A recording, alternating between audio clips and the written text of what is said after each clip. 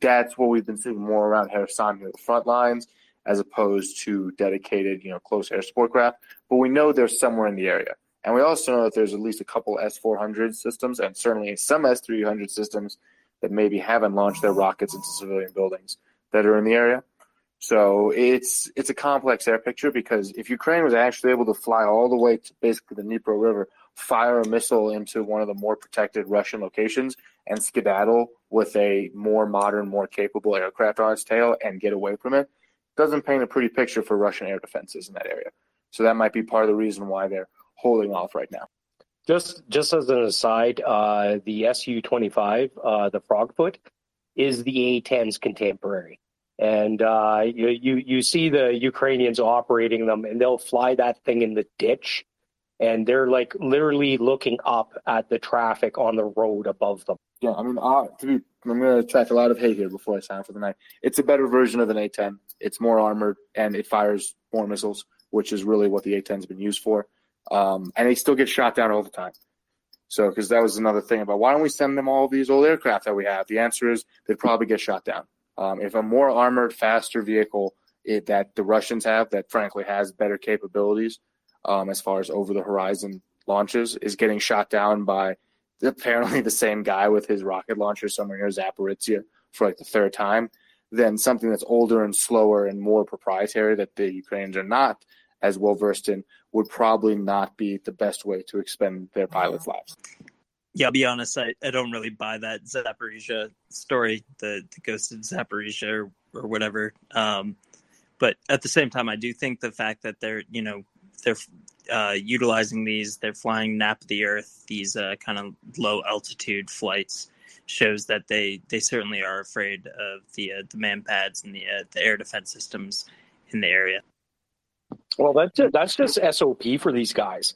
Like if you're close air support, you're down in the ditch. You're in the weeds, man. And that's where these guys live. They're good at it, and yeah, you know what? It takes like air defense systems like the S-400 and S-300 out of the picture, because they can't get a lock because they're below the radar. However, Yuri standing there with his man pad, can still crank off a lucky shot. Well, yeah, and that's what every time we see these videos, they're deploying flares as well. I guess my overall point is just that, they don't have control of the skies, and, nap of the earth. Ukrainians are doing it with their helicopters as well. It's what you'd expect to see, but at the same time, like, neither side has that air dominance that one might expect. Last follow-up question. So that mall that was hit in Kremenchuk, do we know if that was a KH-22 or KH-32? I believe that was actually supposed to be a Russian anti-ship missile that was fired at it. So whichever one of those is their anti-ship missile, that's the one that hit it. Part of the reason, apparently it was directed at, there's an industrial facility nearby. Obviously it hit the mall. But they move incredibly fast to try and defeat U.S. carrier groups and whatnot, which have a lot of defenses against these things. And we've seen them also used in other locations just because they do move faster than most of these other air-launched missiles, so they're less so vulnerable to interception. But I will be completely blunt. I don't spend my time memorizing Russian missile names. I just know it's whichever very rapid anti-ship missile they have, that's the one that was used. Thanks, Language. Yeah, my understanding is that the KH-32 is essentially an upgraded KH-22, but I think they both have anti-ship application. But someone who actually follows weapons could probably speak to that more. Osin, the Pentagon actually confirmed your question. Good point on the variant. I'm trying to find it as we speak, but it was definitely a kitchen, what NATO calls the kitchen. But we can find that for you. Good question on the variant. But the meta question you're asking is significant, because what Russia is doing is it's essentially turning its anti-ship missiles into V-2 rockets. I mean, think about it. Back in World War II, when Nazi Germany was launching these poorly guided, dumb cruise missiles, the V-2, they didn't care what they hit. They just wanted to kill civilians and create terror. When Russia made the decision to transit its anti-ship capabilities into anti-civilian capabilities, that showed many things. One, they're running out of precision-guided munitions, and second, they don't care who they kill. This is why it's so abhorrent, Russia's war against Ukraine, and it's why we're here right now in this space. So I don't know who had their hand up next. I know Nightlight's had it up for a while, so in the interest of somebody else, another list, but we could go Nightlight, Vern, and then Herm. Thank you very much. I guess I kind of am a weapons nerd, and yeah, the KH-22 is the AS-4 Kitchen, which is what the Backfire uses. The KH-32 was the AS-6 Kingfish, which was basically a scaled-down kitchen so that their Badger bombers can use it. And since they don't use the Badgers anymore, there's no point in keeping the AS-6s around. I mean, they probably still have them around because why not? But the AS-4 was what was used. I refuse to use the Russian names for these damn things. But, that's basically, it's a 16,000-pound missile. They can only carry 2 or 3 of them at a time, and it goes up to about 100,000 feet on a big motor and comes down with a 1-ton warhead. It's always had a air-to-surface ability. It was never all that good, but when you have a 1-ton warhead, it doesn't need to be great. So, especially when you're firing on the regimental level, this would be something that you'd use to knock out like Keflavik or some Norwegian air bases or something like that. So it's still a very respectable system. There's nothing else like it. I mean, it's the size of a freaking buck. Kind of scary. I did have a question for Battle Moose on the Canada and the Leopard 2s. And I was wondering if Germany has a way of vetoing that, because it seems like they've vetoed a lot of other transfers, and I thought they were trying to veto the Spanish transfer of Leopard 2s. I think the Spanish are trying to transfer 10, which are in deep storage. So, I don't know if they can veto that. And another thing, how we're always talking about HIMARS, one capability the Marine Corps has been playing around with is the naval strike missile out of these launch. So I don't think it requires any more modification other than pods. I think you can put 2 of them in there, and it's about a 150, 200 kilometer anti-ship missile with a secondary land attack capability. It just has a kind of a smallish warhead, but it's about the same as what a Neptune had, which was good enough for Moskva. So I guess it's good enough. So that could be fun at some point in the near future. Anyway, that was actually part of my point that I forgot to make, because Battle Moose may have had a beer or 2 there this evening because I'm on vacation right now. The whole turbine issue. What was the horse trade, right? We gave the turbines back to Germany, right? What did we get in return? And that happened at the end of the G20. So what did we get in return? And that we don't know, because we just don't cave in to demands blindly. There's got to be, there's a greasing of palms somewhere, right? And if it's okay, Germany, we'll let you have these turbines so you can fill up all your stockpiles for winter with gas, with Russian gas. However, you're going to turn the other way when we and other countries start giving Ukraine your proprietary products. Well, I certainly hope that's true. Leopard 2s they're devastating. I mean, I'd say one Leopard is probably the equivalent of what? A company of T-62s or T-72s can, take on the 80s and 90s. I wouldn't worry about Armada. They don't seem to be able to get them down a parking lot. But that would be, if they can get those there, just like a couple battalions, that would just be devastating. That would, I get chills thinking about it. It would definitely change the battle space. It would definitely change the land picture as we see it. and tip the scale. Like we talk about putting your finger on the scale and tipping it. This would be just kicking the scale over. It would go through those T60s and T72s like they weren't even there. Yeah, that would be pretty great. If we do end up sending M1s, they can use diesel. The Army tries to use JP5 for basically everything for standardization of logistics, but those things will eat anything. So it's possible it might have a decrease in performance, but it's still plenty of performance to play with. So I wouldn't worry too much about the fuel issue. It's more of a convenience for the U.S. Army. Because what is it? It's an LM400. It's basically like the civilianized version of the F404, right? That's my understanding. Because I know it was originally a helicopter turbine, helicopter engine, sort of, and it's still quite useful. The biggest problem with the darn things is, diesel engines have an idle, and a jet turbine doesn't. It's either on or it's off, and if it's on, it's guzzling gas. And you only get about 250 miles of range, and these things have to be followed around with tanker trucks all the time. If I had, janky logistics, that's not what I would want, even if I could run it on diesel, because something like a Leopard with a diesel engine go like 400 plus miles. And, we're still talking like 60, 70 ton tanks here. They're going to eat fuel and parts, but I would rather have a Leopard with a diesel considering the situations, but they get by on M1s. Yeah, and the turbines tend to be a little bit fickle, right? A diesel engine, you can drag it through the muck. Like think of Grandpa's tractor.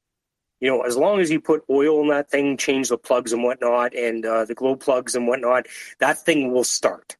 I remember my buddies when I was working with the Air Force. They came back from Desert Storm when Canada deployed the pack of 18s to Dubai, and what was happening was the CF-18, the 18's got an F404 engine in, and it was ingesting sand. And the sand was basically melting and causing like a glass inside the combustion area of the turbine. So what they would do is they would run up the engine, and they'd have these bags of walnut shells. And they would dump these walnut shells into the intakes because the walnut shells wouldn't thaw out the compressor blades, but it would break up the glass that was forming near the fuel injectors and stuff like that. Oh, that's interesting. Well, walnuts are great stuff. I think we might underestimate the amount of dust on a battlefield in Europe, because I think it'd be pretty comparable to a desert. So again, I'd rather have a Leopard or a Leclerc or a Challenger. Actually, I think the Leclerc could be the ideal thing in a ways, but that's just my opinion. Go on. I don't know if we still have Peter here. Oh, I will not get in the way of this. Go for it, guys. Oh, I think we put the whole tank thing to bed. Maybe we'll go back to some hands here. We got Herm and then Vern. Say that 5 times fast. No, I won't. Hey guys, a German fella here. I have actually a question about Enter-Air later, but first a quick comment on this tank and fuel issue that's coming up several times now. So the Leopard 2, that has been designed keeping in mind of some of the lessons the German military learned in World War II. That is, okay, it's great to have really good tanks, but the problem is without fuel, they don't run. And with all the technical maintenance that you have to put in them, they're not good. So if you drive a Leopard and full speed and you hit the reverse, that gearbox will survive at least once. That's one of the specs they've been designed to. And the other one is if you do not have a diesel fuel, you can just use sunflower oil. And they do that just fine, at least for one strike at the enemy. And from hearsay, I've been told that Ukraine has a copious amount of sunflower oil. So there's certain advantages of having that piece of kit around in certain situations that might be useful, those parameters coming around with the Leopard 2. And it's a national disgrace that they are not already 200 in Ukraine. It don't get me there.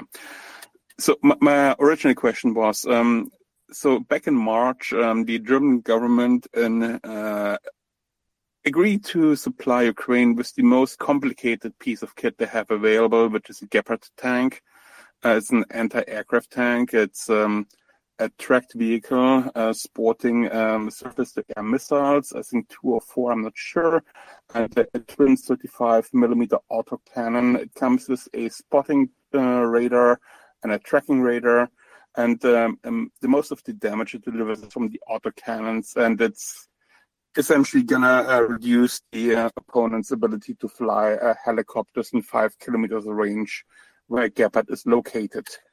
All of them is, of course, being rendered useless, and they announced that they're gonna be, because Ukraine is controlling most of the airspace on the front line already with other means, and they announced they're gonna supply them in July, which to me indicates they are not gonna supply them before July 31st, which is the way that the German government is handling things right now.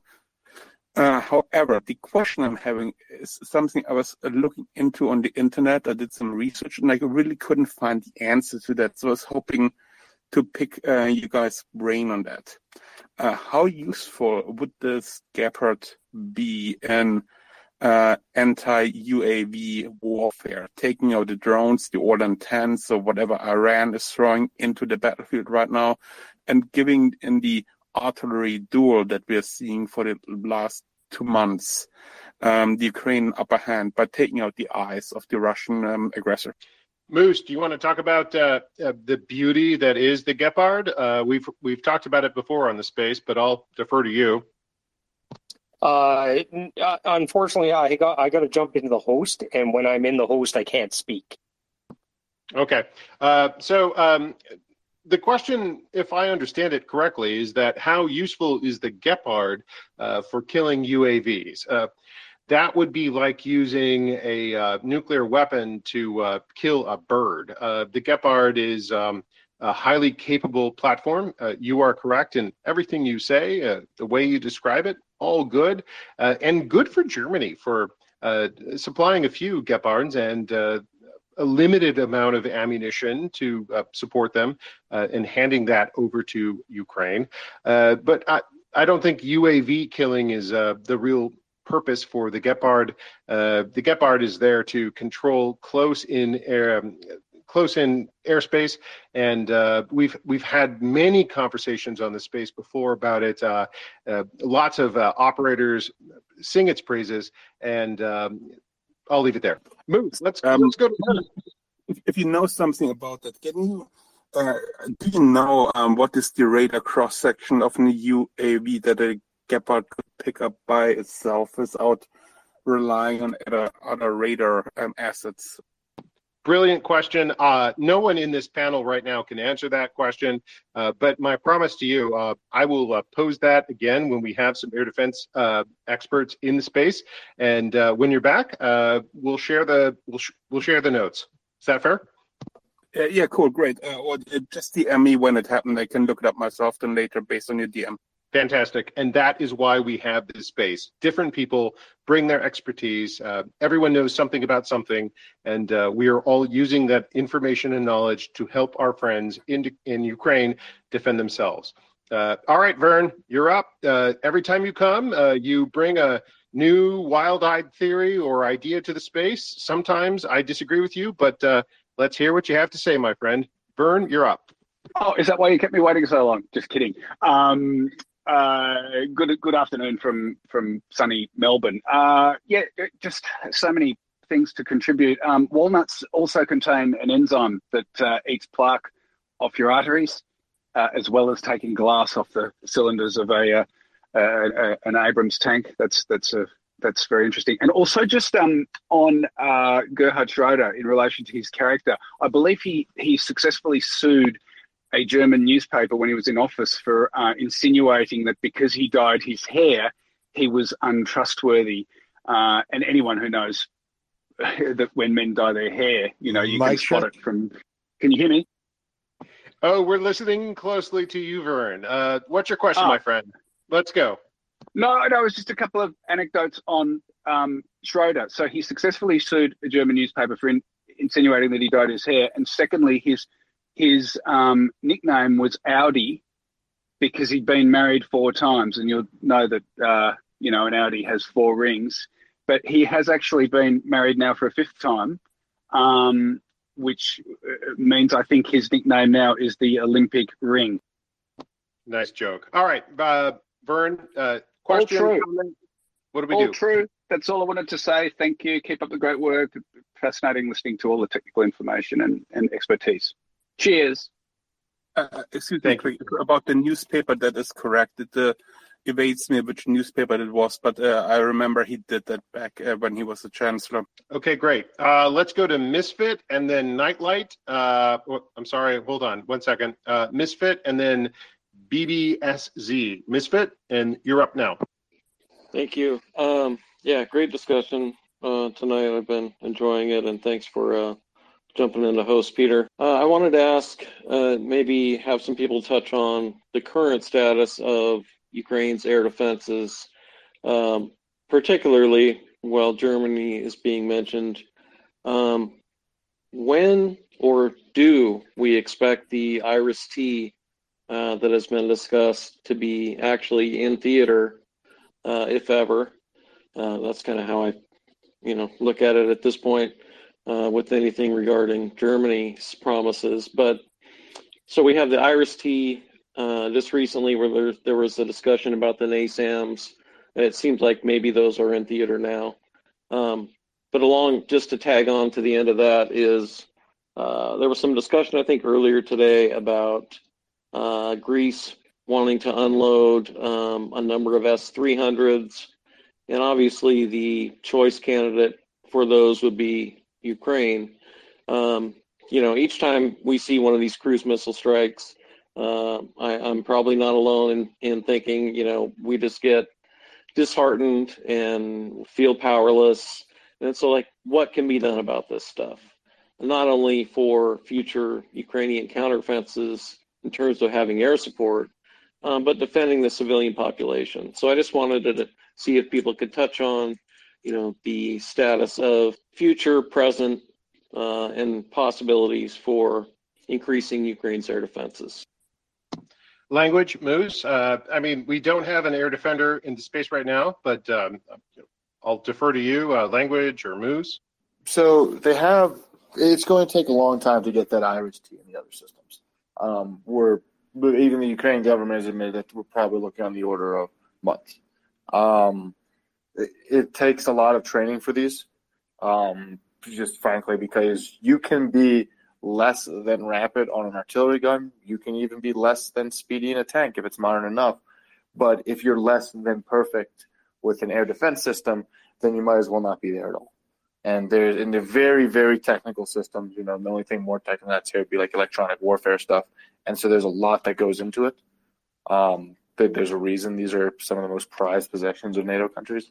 And while it may take a while to get those, there's a number of more post-Soviet systems that are in place that have been doing a reasonably decent job of intercepting some of these missiles. Unfortunately, not all of them, especially there are certain missiles that move too fast for these to reliably intercept, others that get launched from too close. And again, you don't have a lot of time. But generally, Ukraine's air defenses are either things they already had or things they've been trained on, either Soviet or post-Soviet style equipment. Just a quick follow-up, Language. They can't have an endless supply of these S-300 missiles. We know Slovakia sent a full complement of launchers and, basically a whole S-300 battery or system. But they've been, 3,000 missiles have been launched. They've been defending their country for, 140 some odd days now. At some point, they're going to run out of missiles, are they not? Something's going to have to get in place at some point, or they're going to risk being at a real disadvantage with that, don't you think? Absolutely. There was a good discussion a couple days ago about who even makes the missiles for the S-300 that is in Russia. And I never got a good answer to it. I don't know who it is. So there's a finite supply of these. And you're right, especially in air defense capability for these more capable systems, Ukraine does not have the best hand, unfortunately. Russia has a lot more missiles that they can just continue to lob. And if Russia says, hey, we don't care that these missiles are all from the 70s, we're going to throw 100 of them at Kyiv, there's not a whole lot that can be done to stop that, which has been an ongoing concern, right? Especially after Vinnytsia. So there's definitely things in the background that are being looked at. Some of these systems just take some time to train on. But if and when more NATO supplied systems arrive that can do these jobs, then at least hopefully the logistics line and the supply line stops becoming as much of an issue. But you're absolutely right that there is a finite supply, especially of things like the S-300, the most capable of these systems that Ukraine can actually fire before they're out. Nightlight, let's go to you. And again, I would encourage everyone to retweet and share the space, raise your hands. We're having a fascinating discussion about Ukrainian military capabilities, geopolitics, geostrategy, economic warfare. This is the most fun anyone has had on the internet in the last 5 minutes. All right, so Nightlight, you're up. Hey, thank you very much. So we're talking about IRIS-T.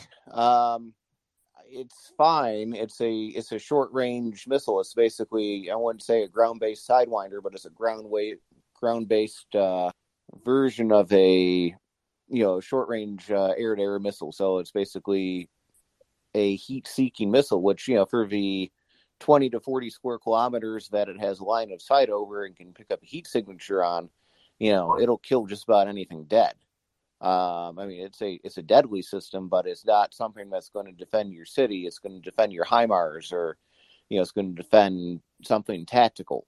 I don't think it would be very good against much. And my understanding is the Germans are going to get around to sending it eventually, but they're not sending anything out of their stock. They're going to only send new production, like right off the factory floor. So who knows when that gets there? Everything I've seen, I'm almost kind of expecting it to show up post-war. Again, good system if you can get it, but I'd rather have an NASAMS, which you can actually get now. And that's taking basically a land-based version of a AIM-120C AMRAAM, and that can really reach out and touch them. That's the same system that we use to defend Washington, D.C. here in the U.S. And, that can control, a region. It's a good anti-missile system. In a lot of ways, against missiles, it's probably about as good as a Patriot PAC-3, because that's something that I wouldn't say quad pack, but they'll put more of the PAC-3s in a Patriot, and it's used for anti-tactical ballistic missiles on a point target, where the PAC-2s and follow-ons to that are more for the, controlling a region. Area defense. Can I ask you to help our audience? Maybe you could spend a minute or two describing the difference between upper tier, mid tier, and lower tier air defense capabilities, because oftentimes when we talk about air defense, everyone thinks, oh, well, you're defending the air. But maybe you can briefly describe for folks that difference, because it is so important as Ukrainians defend their airspace. Sure. So long as I get a minute to geek out on the Gepard as well. But go for it, man. Go for it. Yeah. Air defense, it starts at like a strategic level.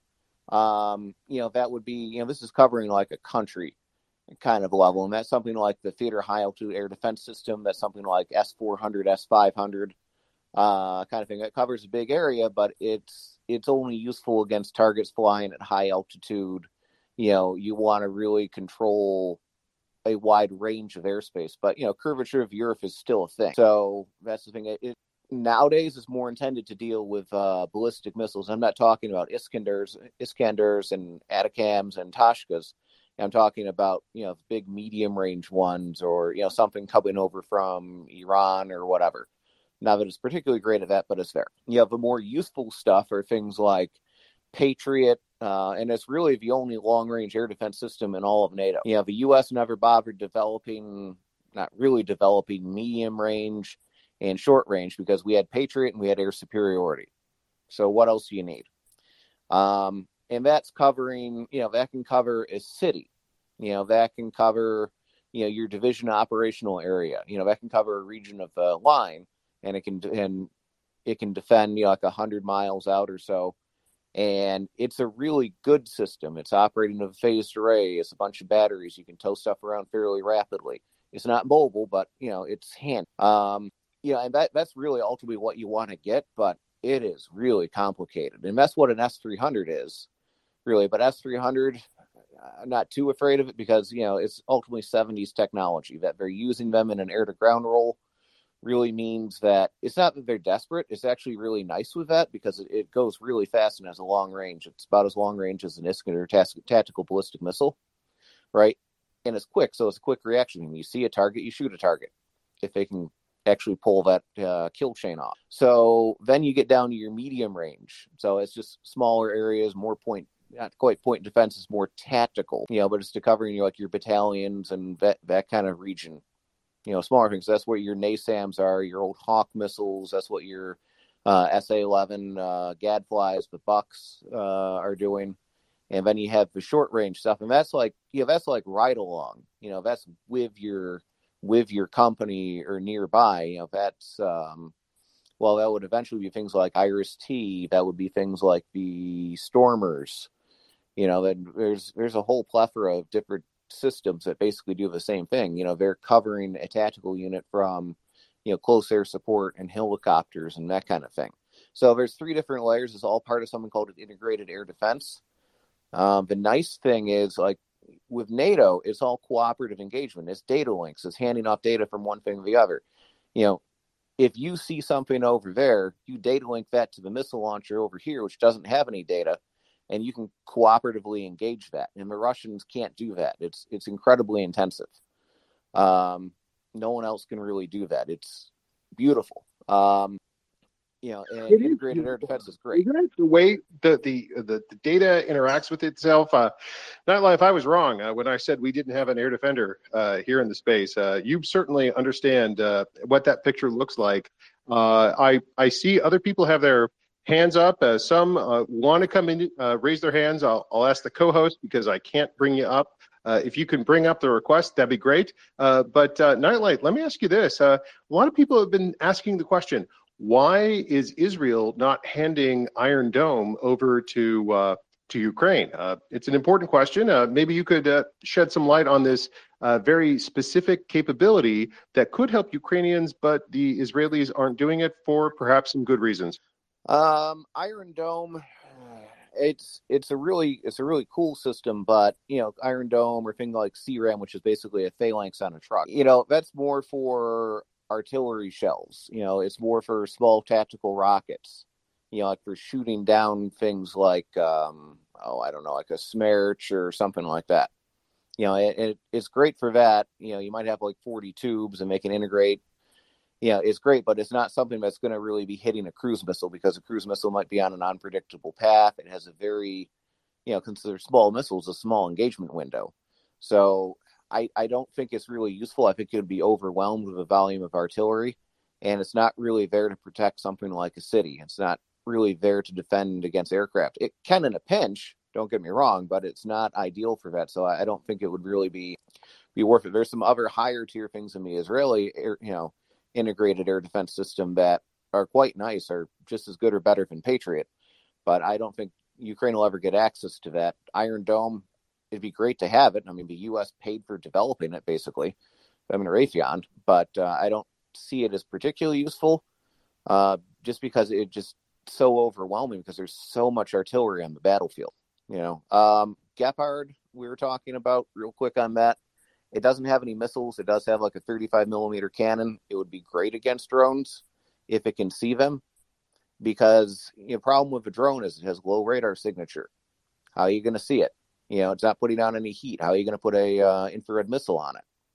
Right. But if you have a nice big gun that fires a lot and you can just visually put a crosshair on it, you can blast that out of the sky, but it only goes up to like 13 to 15,000 feet if it's like right over your head. So it's great. I think it'd be more useful against helicopters, but it'd be a great system against drones too if they get close enough. And something like that should be riding shotgun around like HIMARS or some of the self-propelled artillery. So, yeah. Misfit, I'm sorry. Knight, I could listen to you talk about air defense zones all day long. Well done, my friend. Well done. All right, so here's what we're going to do. We're going to go to Herm, and then we're going to go to Misfit, and then we're going to go after that to BBSZ, a person with 30 followers and a lot of internet scams and memes in their history. So we're going to have a good conversation with you, BBSZ. But first, we're going to go to hold on, let me get my order here. Yep, we're going Herm and then Misfit and then to our new friend. To the Iron Dome system. So the Iron Dome is fantastic in terms of defense, and some people mix up the entire air defense network that Israel is building with the Iron Dome, but the Iron Dome that specifically was addressed before is more like the inner defense from mortar rounds to smaller types of rockets, and not those Scud attacks that the Patriot system was taken down in the first Gulf War. But they have it all in place in Israel. And the thing is, Iron Dome is more like a point defense type of system for very specific location, which makes sense in Israel, which is really small and has a very narrow range of territory they really need to protect. So that makes sense for them. In Ukraine, we're talking about thousands of kilometers and tens of thousands of square kilometers of area that needs to protect it, and the Iron Dome simply wouldn't perform that well there. I don't really imagine the Ukrainians are actually asking for that system. Please correct me on that one. I haven't seen an ask from Ukraine directly to get the Iron Dome on site. So protecting Kiev would be good, but for more than that, it would be not really the most economic way to secure the airspace. And what has been sort of the Gepard for my original question? So yeah, I know the Gepard is certainly limited to something like 5 kilometers range of their twin 35mm cannons, but so can they go for the all-in-10s that like those nasty little buggers that provide spotting information for the artillery? I mean, that's kind of like the thing where they could actually make an impact, in my opinion. Based on that, all those fixed wing and rotary wing aircraft that Russian can muster are kind of like denied already. So what would be the utility there? Maybe also in the regard of the alleged Iranian drones that are coming in, would there be any good for those? Nightlight, do you want to take the question on the Gepards? Oh yeah. It would be very useful. It's something they should have had a while ago. It blows my mind that they can't take something that's been retired and is just basically guns and ammo that has taken so long to get to the front. But yeah, it would be great against Orlan 10s. They're not flying at 15,000 feet. They're flying a lot lower because they're cheap ass drones. It'll be useful against the Iranian stuff because if nothing else, it eventually needs to come down low to hit whatever it's going to hit. And when you factor in, radar controlled, I mean, in the 1940s, the U.S. Navy used to be able to throw a 5-inch shell into the face of a Zero and not even know it was coming. So, this is 40 or 50 years of extra technology on top of that, and then bolted on new software of that. So, yeah, it would just reap those things. It would be very useful for that. There should be one, all over the place. Plus, it's great for direct fire too. Because, it has big 35mm cannons, which would be great for shredding infantry and BIMPs and that kind of thing. So, yeah, it would really help the Orlan 10 threat. It's something that needed to be there a long time ago. The Star Streaks are also good. But I definitely want this in. It's on chassis of the Leopard 1, so it has some armor. It has some protection. It can survive a hostile environment. So it's a really great system. It's a shame it hasn't been there sooner. But guns versus drones are really going to be something we have to go back to because you can't target the buggers. There's no radar cross-section. There's no heat. So you either put a laser-guided missile on it, like a Starstreak, or you hit it with a gun. Oh, yeah, and they're proximity fused, too, which is nice. So I think when it goes out the barrel, it can actually tell it when the shell is supposed to explode, too. or some sort of programming. I'm a little rusty on that part of it. But yeah, it's a fantastic system. They need to be out there. And frankly, we need to be building things like that. The Germans actually have a much better system they replaced the Gepard with, which is called a Weasel, which is kind of a light tank chassis. That's a great system. That would be fantastic to have as well. I don't think Germany is going to send that, but that would be nice to have too. But no, the Germans not going to send anything useful. But you said something that the radar cross-section of the drones is too small. So the reconnaissance ability of the Gepard with the spotting on the tracking radar, would it be able to actually pick out an all-intent and fire on it, or would it have to rely on somebody else spotting the drone for it to do the firing? Yes, it could. It would be hard because, they're very small. A problem with like pulse Doppler radar on something like an AWACS or some of these phased arrays where it's so sensitive, they can pick up like flocks of birds or clouds of bugs, and you have to filter out things. It sees everything, so you have to set up filters. So things that are going really slow have a little cross section. A lot of times this stuff gets filtered out. So if you're wondering like how are the Iranians hitting things, how are these drones getting through? It's because a lot of times these, frankly, why the MLRS rounds are getting through is because the filters aren't seeing things that are out there. Because otherwise, the whole screen would be clouded with, birds and leaves and rain and that kind of thing. So, yeah, it can see them. Unfortunately, I think you're probably going to be better off using visual on them. But it does have a good radar. It's just a little old. But it's also monitoring a very small airspace. So, yeah, maybe. Bigger drones, almost certainly. And, you still have guys with, night vision goggles and stuff out there, or you can do, just take an infrared system. You might pick up some, I don't know, of a infrared output of an Orlan 10. But, frankly, these things just turn off an engine and glide. So I don't think there's much heat. Radar, iffy. It's like a small radar, radio controlled plane. They're really tough like that. But it'd still be useful. They'd pick them up if it got close enough and if they're paying attention. Okay, thank you. So let's do this. Let's go to Misfit, and then we'll go to BBSZ, and then I see Finance is back. I want to hear what BBSZ has to say, frankly, but Misfit, you're up next. Thank you, Peter.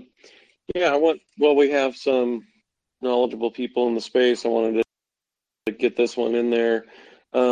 We've seen the Ukrainians have been able how important might it be for Ukraine to make a concerted effort, particularly once they have more launchers, to continue to degrade the Russian air defense systems? And what might that open up for the Ukrainians moving forward if they're able to do that successfully? Oh, wait, and I have a follow-up to that. You think there's any chance that the Russians will be able to adapt their S-3 or S-400 systems to intercept HIMARS through any type of changes they could do, firmware, software, that sort of thing? Or is it back to the drawing board with that? Thanks. Mike, do you want to round that one up? Sure. So really the best defense against S-300 and S-400 is really the curvature of the Earth in a lot of ways, right? So if they have big honking ranges, 200-300 kilometers, but they're limited by the curvature of the Earth, so way to avoid them really ultimately is to fly low, right? And you have no energy, you're kind of a sitting duck. So getting rid of those things would make life a hell of a lot easier for the Ukrainian Air Force. And, the current and future parts of it would make a big difference on there. So it'd be very helpful to get rid of them, because then it would give at least the medium altitude back. And that would also mean they're safer from things like, Sergei with his man pads, or, the Pantsirs and tungsten or whatever it is. They have a lot of guns, let me put it that way. So it'd be nice to get out of the low altitude. I don't think they're going to be able to do anything about the the guided MLRS rounds for a while, because partly it's a filter thing. to react quickly to them because they come in so damn fast. And they come in a cloud of usually like other MLRS rounds that are shot off from like older Russian systems. So they need to play with filters. They need to do some software updates. It takes months to do software updates. You can't just do that. And then you have to take systems offline while you do software patches. And if anyone's ever tried to update Windows, sometimes it doesn't work. So they're stuck with the problem. There's no getting around it. And well, I mean, eventually, they're going to take these things out with ATACMs. They're going to take them out with GMLRS, GMRs there, and that'll be a great thing. I think, did I cover everything there? That was fantastic. Nightlife, I just want to say thank you. Misfit, any follow-up, or we'll go on? Nope, I know you're anxious to hear what BBSZ has to say, so let's roll. We have this space to share accurate information. BBSZ, you're up. Hey, good morning. Can you hear me all right? Yes, sir. Okay. Thank you for degrading me based on my Twitter follower count and the Twitter history. But let me tell you, I'm a long-time listener, and I'm also donating $100 every month to Myriad. So thank you very much for the degradation. And Peter, I had actually a question for you. A few days ago, you mentioned that you have a couple of politician friends that were scheduled to come to Hungary to persuade our government to finally, in 100 years, get onto the right side of history. And I had a question if you had any follow-up on that. Thank you. I'm sorry, clarify your question. A few days ago, you mentioned on this space that you had a few politician friends, I believe the Conservative Party delegation that was scheduled to meet Hungarian government to, persuade them to get onto the right side of history. I remember that correctly, or was I completely misunderstanding something? Okay, so what's the question? If you had anything to follow, like any other information, because here in the Hungarian news, nothing of that here. Okay, sure. So thank you very much for supporting the space, for supporting Myriad. I really appreciate that. This is a righteous cause. When it comes to Hungary, let me say this. Hungary has a choice right now. Hungary's choice is, what civilization does Hungary want to be a part of? Does it want to be a part of our Western civilization, or does it want to be a part of the Eastern kleptocratic, corrupt, genocidal civilization that Vladimir Putin is offering? This is Hungary's choice. Right now, through their policy decisions, the Hungarian government is making the wrong choice. It's choosing to be on the wrong side of this divide. That's bad. We want Hungary to be part of our Western civilization, part of our alliance that we've built up over generations. Now, when Americans travel to Hungary, I certainly hope that they recognize the good things that Hungary is doing on this point or that point, but I also hope that they recognize the bad decisions that the current government is making in the following ways: supporting Russia's energy war against Ukraine. Every euro, every dollar that Hungary sends back to Moscow helps Vladimir Putin commit his war against Ukraine. It helps Vladimir Putin sustain his war against Ukraine. That's wrong. And that is a discussion that's happening right now in Hungary. And I think the Hungarians should have a say in this. I think they should actually say, no, this is wrong. Right now, the Hungarian government is doing the opposite. And we're going to watch how that plays out. I completely agree. And I would also like them to make the right choice. But really my question was regarding the delegation that was, sent here to persuade them to do the right thing. But if there is no concrete information, then I will wait and see. Thank you. Well, BBSZ, let me do this.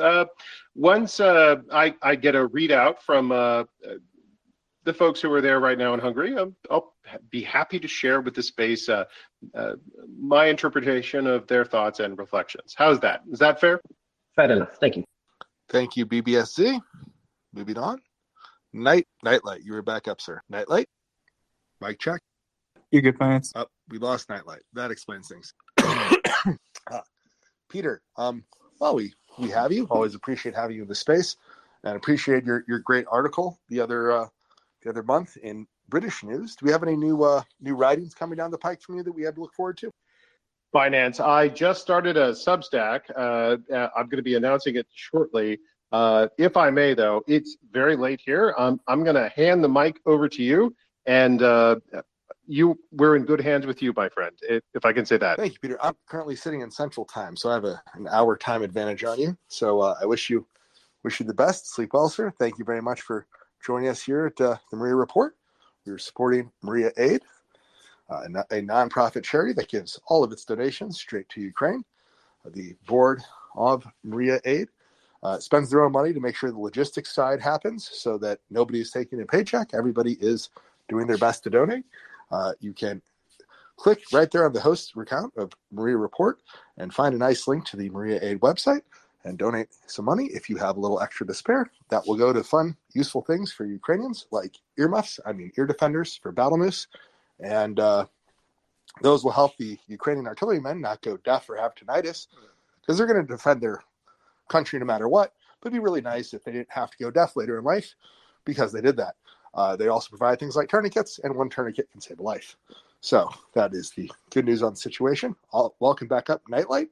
I see your hand is raised, sir. Hey, thank you very much. Yeah, as soon as I came on, the system dropped on me. I don't know what was up there.